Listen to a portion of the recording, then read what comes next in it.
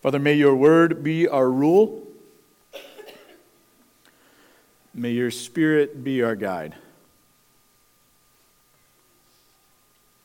And above everything, we pray that Jesus Christ would be our chief concern. Even so, we pray, come, Lord Jesus. Amen. Galatians chapter 4, starting at verse 8, we've been, really for the last couple of months now, we've been in the book of Galatians, just walking through it verse by verse, and so we're continuing on, and like I said in the past, this will take us right through Easter, so we got about another month in this book, but it's been really good. I've really enjoyed this study, and hopefully, we'll just keep going today. Verse 8, formerly, when you did not know God, you were slaves to those who by nature are not gods. But now you know God, or rather, are known by God. How is it that you are turning back to these weak and miserable forces? Do you wish to be enslaved by them all over again? You are observing special days and months and seasons and years. I fear for you that somehow I've wasted all my efforts on you. I plead with you, brothers and sisters, become like me, for I became like you. You did me no wrong. As you know, it was because of an illness that I first preached the gospel to you. And even though my illness was a trial to you, you did not treat me with contempt or scorn. Instead, you welcomed me as if I were an angel of God, as if I were Christ Jesus himself. Where then is your blessing of me now? I can testify that if you could have done so, you would have torn out your eyes and given them to me. Have I now become your enemy by telling you the truth? These people are zealous to win you over, but for no good. What they want is to alienate you from us so that you may have zeal for them. It is fine to be zealous, provided the purpose is good, and to be so always, not just when I am with you. My dear children, for whom I am again in the pains of childbirth until Christ is formed in you, how I wish I could be with you now and change my tone, because I'm perplexed by you. Well, in this portion of the letter of Galatians, we can really begin to see the pastoral heart and the concern that Paul has for the churches in Galatia. I mean, he's been somewhat harsh with them, and even in this, he's a little bit, but there's a shift in the tone, right? I mean, at one point in the letter, he actually says, "You foolish Galatians," like, who's bewitched you? But this, he switches, and he's like, I'm perplexed by you. And he calls them brothers and sisters. He refers to himself as someone who's in the midst of childbirth, right? There's this longing affection that he has for them, and it begins to come through in his reminder to the Galatian of the relationships that they've had, right? He says that the reason that he even showed up in Galatia and began to preach the gospel in the different areas and form these churches is because of an illness that he had. And when he had this illness, it wasn't a burden for the churches in Galatia, but rather they welcomed him as an angel or as Christ himself. And I love the line that he uses to describe just how affectionate the churches were, just the care that they showed. He says, I can testify to the fact that you were caring so well for me that you would have torn out your eyes and given them to me.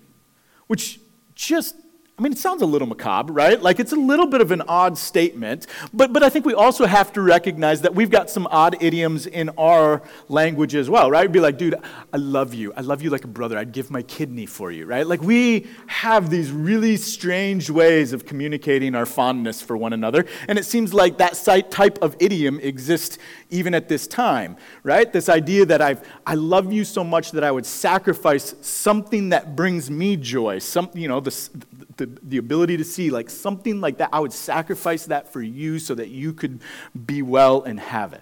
Now, some scholars actually say like that phrase, I tear out my eyes and give them to you, is an idiom to communicate just how much you care for another person.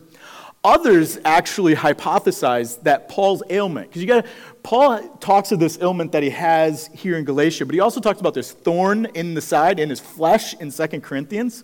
And some say that that thorn in his side might be, opposition or some sort of demonic activity. Others say that it is a chronic illness that Paul carried out, because Paul seems to talk a lot about being ill. And so some hypothesize that his ailment that he had when he was in Galatia had something to do with his eyes. And so when he says to the churches, I can testify to the fact that you cared for me so greatly that you would have torn out your eyes and given them to me, was essentially him saying, you loved me so well that you would do anything to heal me. Like, you were working for my benefit.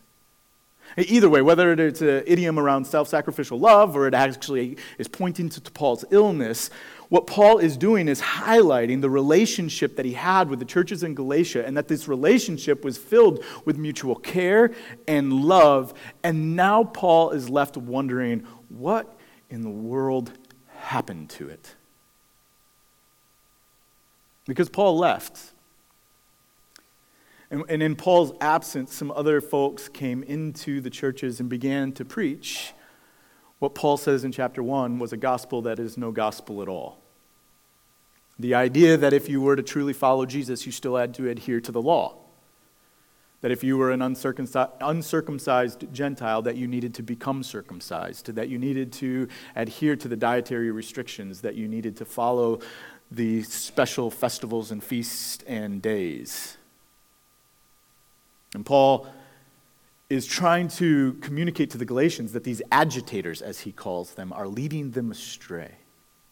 And this whole section right here in chapter 4 is Paul essentially saying, listen, remember how we loved one another. Remember how we cared for one another. Remember how we were both lifting each other up.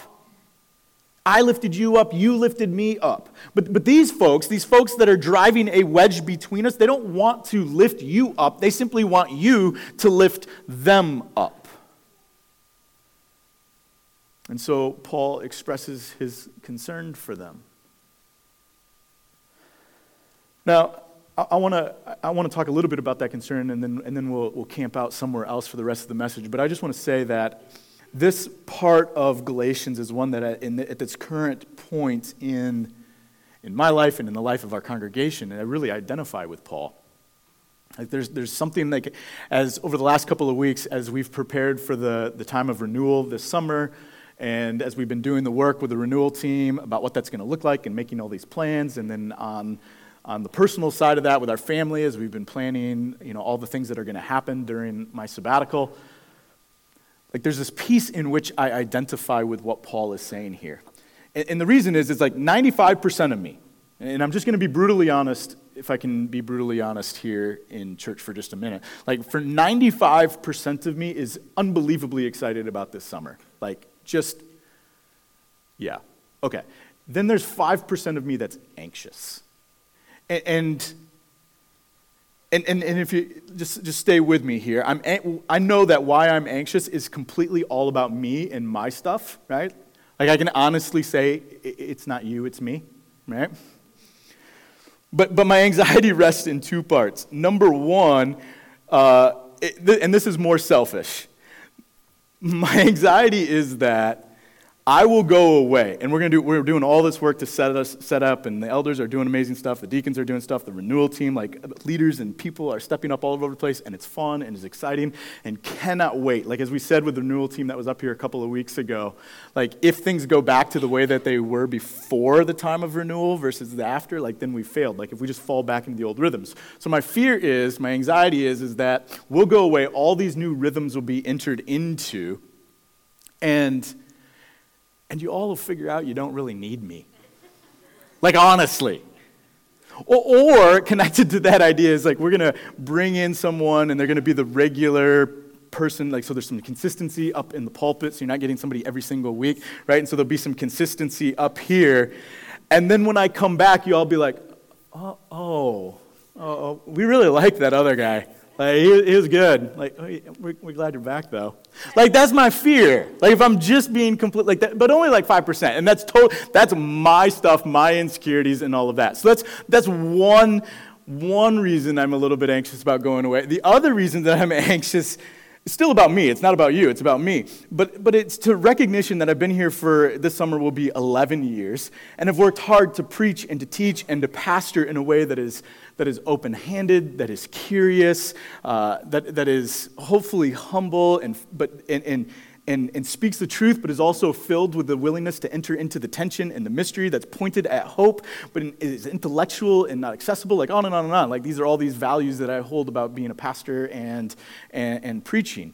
And my fear is that after 11 years of work, like somebody will come in and undermine all of that, right? And we'll begin to undo some of that I've hopefully began to create like a kind of ethos here over the last decade or so. And again, I don't think that's going to happen because the elders and the deacons and the renewal team, they're working really hard. But my fear is that there's a great quote in a book called Gilead by Marilyn Robinson. Gilead is a book written from the perspective of an old Congregationalist preacher named John Ames. And so John is reflecting on life and on his life as a pastor. He's got this great quote in there. If I'm going to put that quote up on the screen, this isn't working. Go to that first one there. There it is. It says this quote, two or three of the ladies had pronounced views on points of doctrine, particularly sin and damnation, which they never learned from me. I blame the radio for sowing a good deal of confusion where theology is concerned, and television as worse.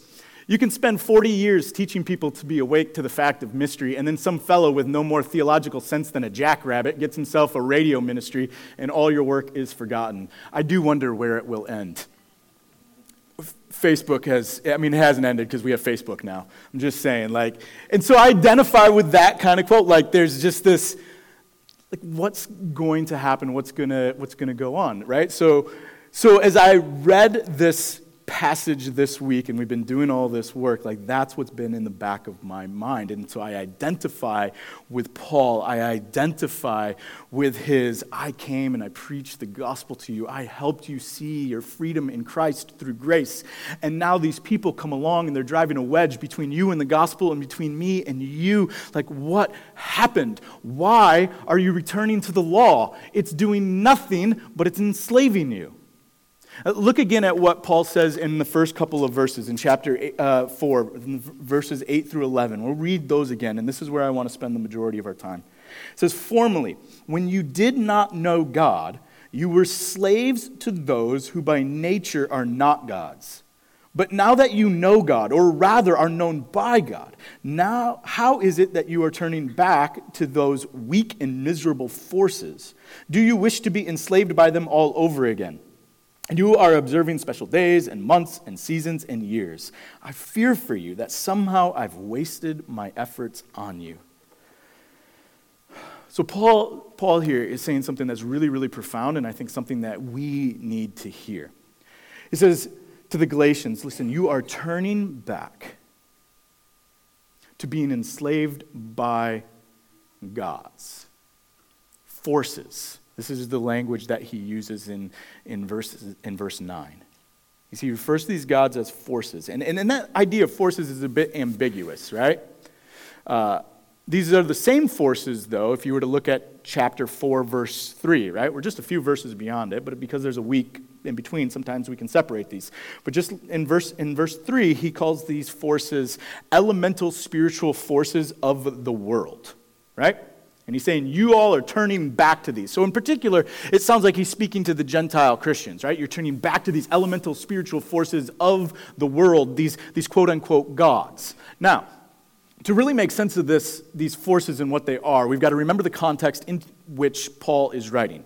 He's writing somewhere around 50 A.D., right? So ancient time, pre-scientific revolution. So the world is made up of these elemental forces in the mindset of the ancients, right? They don't see the world and say, the world is governed by these natural laws, as we would call them, like the law of gravity, the law of thermodynamics, the law of entropy, those types of things. They're saying, those, they don't understand those worlds, they got those laws, they have no context for them. Instead, what they understand is that the world is governed by these elemental forces, right? Earth, wind, fire, and yes, I remember the 21st of September. These are the forces that they feel the world is governed by. And these elemental forces of the world, these big, big things, not these micro atoms and molecules, but these big things.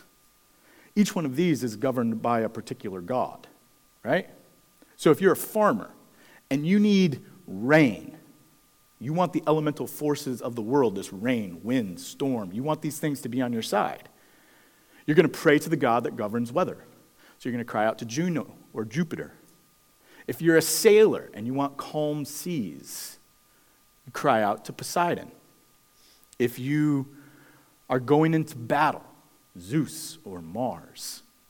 If you're going to cry out, or if you want love or fertility in your life, you're going to go to Aphrodite, right? Like there's these elemental forces of the world.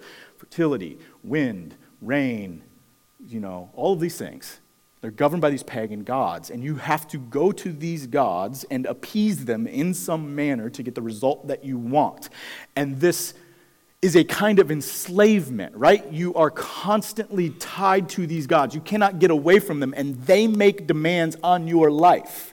You have to live a certain way, sacrifice certain things, give up certain things, act a certain way, continually come to them to get what it is that you need, because if you don't, if you try to walk away, if you try to express some sort of freedom from them, then you're going to anger them and they will cease to act on your behalf.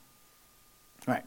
So for those of us who live post-scientific revolution, so a couple thousand years, for those of us who have grown up in church, we've heard lots of talk about idols and pagan worship and all of this sort of stuff, and we know not to do that, and we understand that those gods and that behavior has an enslaving principle to it. But this is where Paul's going to throw a curveball, and we've got to read it in context, not just at sort of this surface level, right? We've got to remember the whole letter.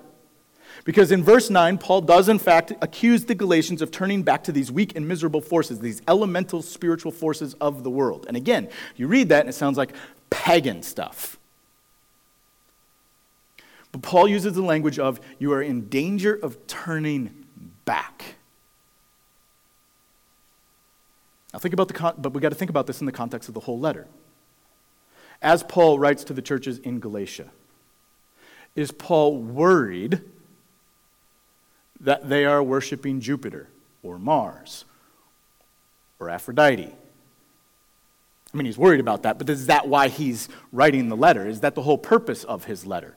To warn them about the false nature of pagan gods? No. The whole point of the book of Galatians, the reason that Paul wrote this book is because people have been saying, no, it's not just about the gospel in Jesus, but rather you've got to adhere to the law. You've got to be circumcised. You've got to follow the dietary restrictions. You've got to observe Sabbath and all of these festivals in days, right? That's Paul's primary concern, is that they're going back to the law. And so Paul isn't concerned about them turning to paganism, but rather to biblical legalism. So this is why I think this section, these 3 verses are very important and they relate to us. Because what they communicate is that trusting in your morality and your ability to practice good religion, biblical as it may be, is just as much enslavement as practicing paganism. Or another way to say it that's perhaps a little more clear and a little bit more blunt. A religious person can be just as lost as someone who has no faith. A religious person, because this is what Paul's saying. Like you're practicing religion, you're just turning back to the law, and that's enslaving. That's the elemental spiritual force. That's the miserable force. A religious person can be just as lost as a person with no faith.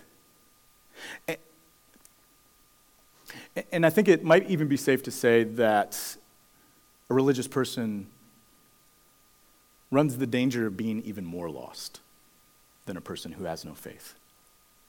And I know that sounds crazy and maybe hyperbolic, but I think the reason that it's safe to say that a religious person could be more lost than a non-religious person or a person who has no faith is because the religious person thinks that they're okay. A religious person is like, yeah, I'm covered, I'm good. I show up on Sunday mornings, I read my Bible, I serve, yeah. And remember what Jesus says about this, right? He says, yeah, I never knew you. Yeah, but didn't we cast out demons and do miracles in your name? Yeah, maybe you did. I don't know you, though. Yeah, but didn't we show up on Sunday mornings? Didn't I give some money? Didn't I serve? Didn't I read didn't I do all those things? Yeah, I don't know you. That's the danger. That's the thing that should cause us to sit up.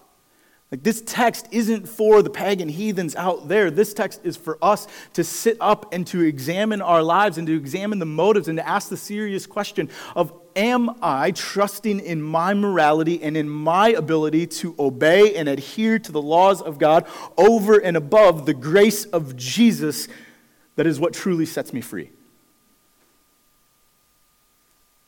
I mean, it's very, very clear, and I feel like I'm saying this every single week, but if Paul doesn't tire of it and he says he commits to only knowing Christ and him crucified, then I'm just going to keep saying it over and over again. Salvation comes not from what we do, but from knowing Jesus. And not knowing about Jesus, but actually knowing Jesus. Knowing Jesus in the ancient Hebrew sense of knowing somebody. Right? That idea that there is an understanding, there is an intimacy, there is this closeness. There's this firsthand knowledge of. There's this being known by. Right. And this being known by is actually what Paul says. I love what Paul does in verse 9. He says, I got it now. He says, but you know God, right? He says, but you know God. Or now that you know God. But now that you know God. And then he interjects. He's like, wait, let me back up a minute. Rather, now that God knows you. Rather that you are known by God. And this distinction, I mean, it sounds like semantics, right? Rather, you know, but now that you know God, wait, rather you are known by God. I mean, that sounds a little bit like we're playing some semantics here. But it's actually profoundly different because the relationship that we have with God is not depending on us knowing God, but is dependent upon the fact that God knows us. And understanding that key distinction, that our relationship and our salvation is based on the fact that God knows us, is actually what guards against the slip into idolatry. If you want to put the next quote up there, Richard Lovelace says it like this. He says, Christians who are no longer sure that God loves and accepts them in Jesus, apart from their present spiritual achievements, are subconsciously radically insecure persons, much less secure than non-Christians because of the constant bulletins they receive from their Christian environment about the holiness of God and the righteousness they are supposed to have. Next slide. Their insecurity shows itself in pride, a fierce defensive assertion of their own righteousness and defensive criticism of others. They cling desperately to legal, pharisaical righteousness, but envy and jealousy and other sin grow out of their fundamental insecurity. This is what he's highlighting. He's highlighting the fact that when we lose sight of the fact that we are known by God and begin to trust in both our ability to keep the law, but also our ability to know God. Like our ability to know God. And we trust in that.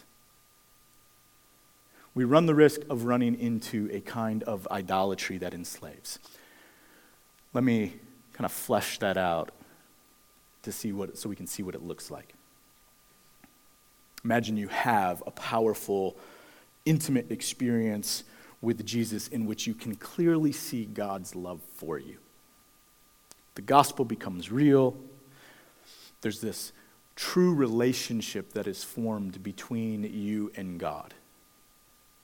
There's interaction, there's communication. You feel gratitude and joy. You experience love and grace. Maybe you have it at a camp experience like a camp challenge, or maybe you go on a mission trip, or maybe you're on a personal retreat, or maybe you're just in church on a Sunday morning and the Holy Spirit washes over you and knowledge of God consumes you, and now you hear the gospel in a way that you hadn't heard it before. And so you have that experience and it forms something in you. You cling to the gospel, but then over time, the feelings associated with that experience begin to fade. The passion that was ignited from that experience begins to drift. It begins to dwindle. The fire whittles down to a few embers. And you just begin to feel like, I just feel like I don't know God like I used to. Or God just doesn't feel as close to me as God used to. And it creates this slight sense of insecurity within you. Like, what does this mean about me? What does this mean about my faith? Am I doing the right things? Has God abandoned me? Did I do something? Is this real? Was I fooled? Was I just caught up in the moment back there? Like, what's going on? And so we begin to do these things to try to change our feelings about about our experience of God, right? Maybe we change churches. Maybe we go to a church with a different kind of worship style. Maybe we begin to read our Bibles more. Or we get into a book study. Maybe we serve more. Maybe we just making sure that we are in church every single Sunday. Maybe we're going on retreats. Maybe we're going to conferences, right? We're doing all the things that we feel like we should do in order to increase this feeling of intimacy, this feeling of passion and experience, right? And maybe all of that action, maybe we don't consciously know that it's tied to some insecurity and anxiety we have about our relationship with God, but rather it's connected, and it looks like, on the outside, it looks like this perfected image of what a good Christian, whatever that means, a good Christian ought to do. And maybe even to make ourselves feel better, feel less anxious because of the insecurity that we feel, we begin to take pride in our knowledge, how good we know the Bible, how thorough our understanding of theology is. Maybe it's unconscious or maybe it's conscious, maybe we scoff at those who doubt, or we try to get them to not doubt and teach them that doubt is bad because we don't want them doubting, because if they doubt, then maybe that means I got to acknowledge my doubts, and rather than acknowledge my doubts, I'm just going to make sure that they don't feel their doubts. We argue with folks over minute aspects of doctrine that really don't matter in the long run, but we do these things because we want to prove that we're right, because by feeling right, we don't feel anxious any longer. And we're doing all of this because of those deep-seated, maybe unconscious feelings about our relationship with God. Like, do I know God enough? Am I doing the right things? Why don't I feel the passion and the zeal like I used to? And Paul says, listen, that return to the need to do something is a kind of idolatry. And ultimately, it's enslaved. Ultimately, you are enslaved to your feelings about your relationship with God. And Paul says, but now that you know God, no. Rather, now that God knows you. You see, our relationship with God and the strength of that relationship is not based on our fickle emotions and how we feel towards God, but rather it's about how God feels towards us. Your salvation is not based on how well you know God, but on how well God knows you. Our assurance isn't about what we feel, but it's about what God feels. And listen, God feels love towards you. You want to know how God feels towards you? God looks at his people and notices that one is missing. And he goes out and he searches for that one, and when he finds the one, he takes it, lifts it up, puts it on his shoulder, takes them home to a celebration. That's how God feels about you. You want to know how God feels about you? God is the Father whose Son spit in his face, demands his inheritance, essentially saying to the Father, I wish that you were dead, and leaves with the money, leaving behind his Father's household, his Father's community, and his Father's faith, his religion, and goes off and squanders that money. And the Father continues every day to go out to look over the road to see if that son comes home. And when the son does, the Father gathers up his robe and takes off running, brings shame upon himself because respected men do not run. But he runs to his son who has disgraced him, throws his arms around him, lavishes him with kisses, and then puts his signet ring on his son's finger, welcoming home before the son ever apologizes. That's how God feels about you.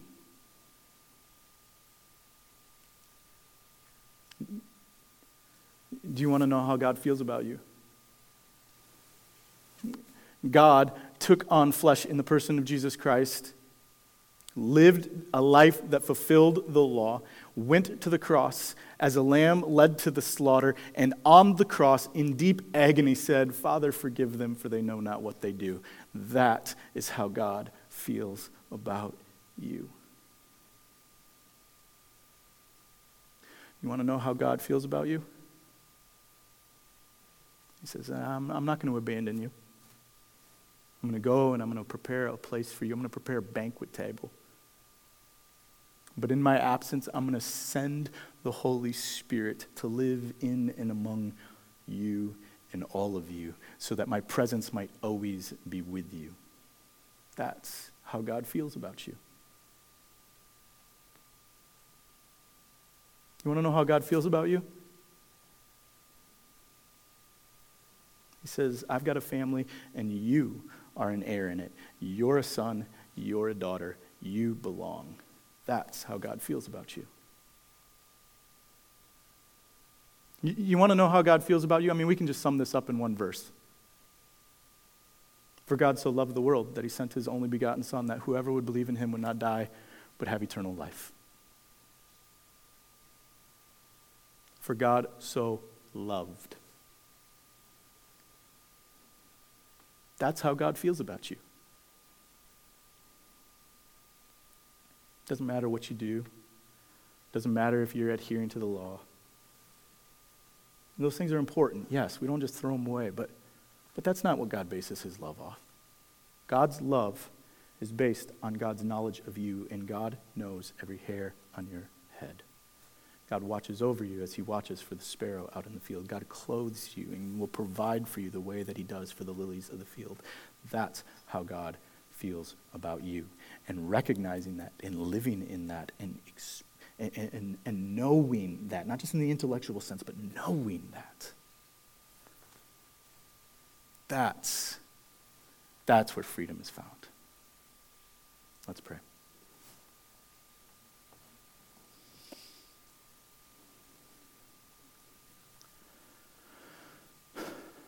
Father, we give you thanks that your love is not something that can be escaped. So whether you go to the highest mountaintop or the lowest depth of the ocean, you are there and your love still surrounds us. We give you thanks that there is nothing that can separate us from your love. Not even our sin. In fact, it's right there that you meet us. It's in the midst of our sin that you call us and say, come home, daughter.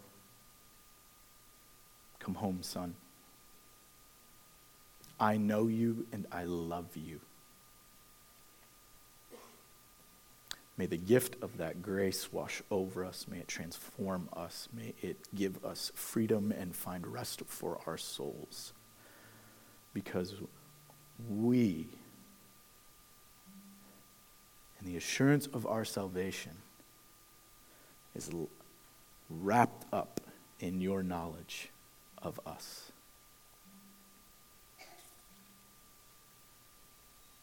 We give you thanks, Christ our Lord. Amen.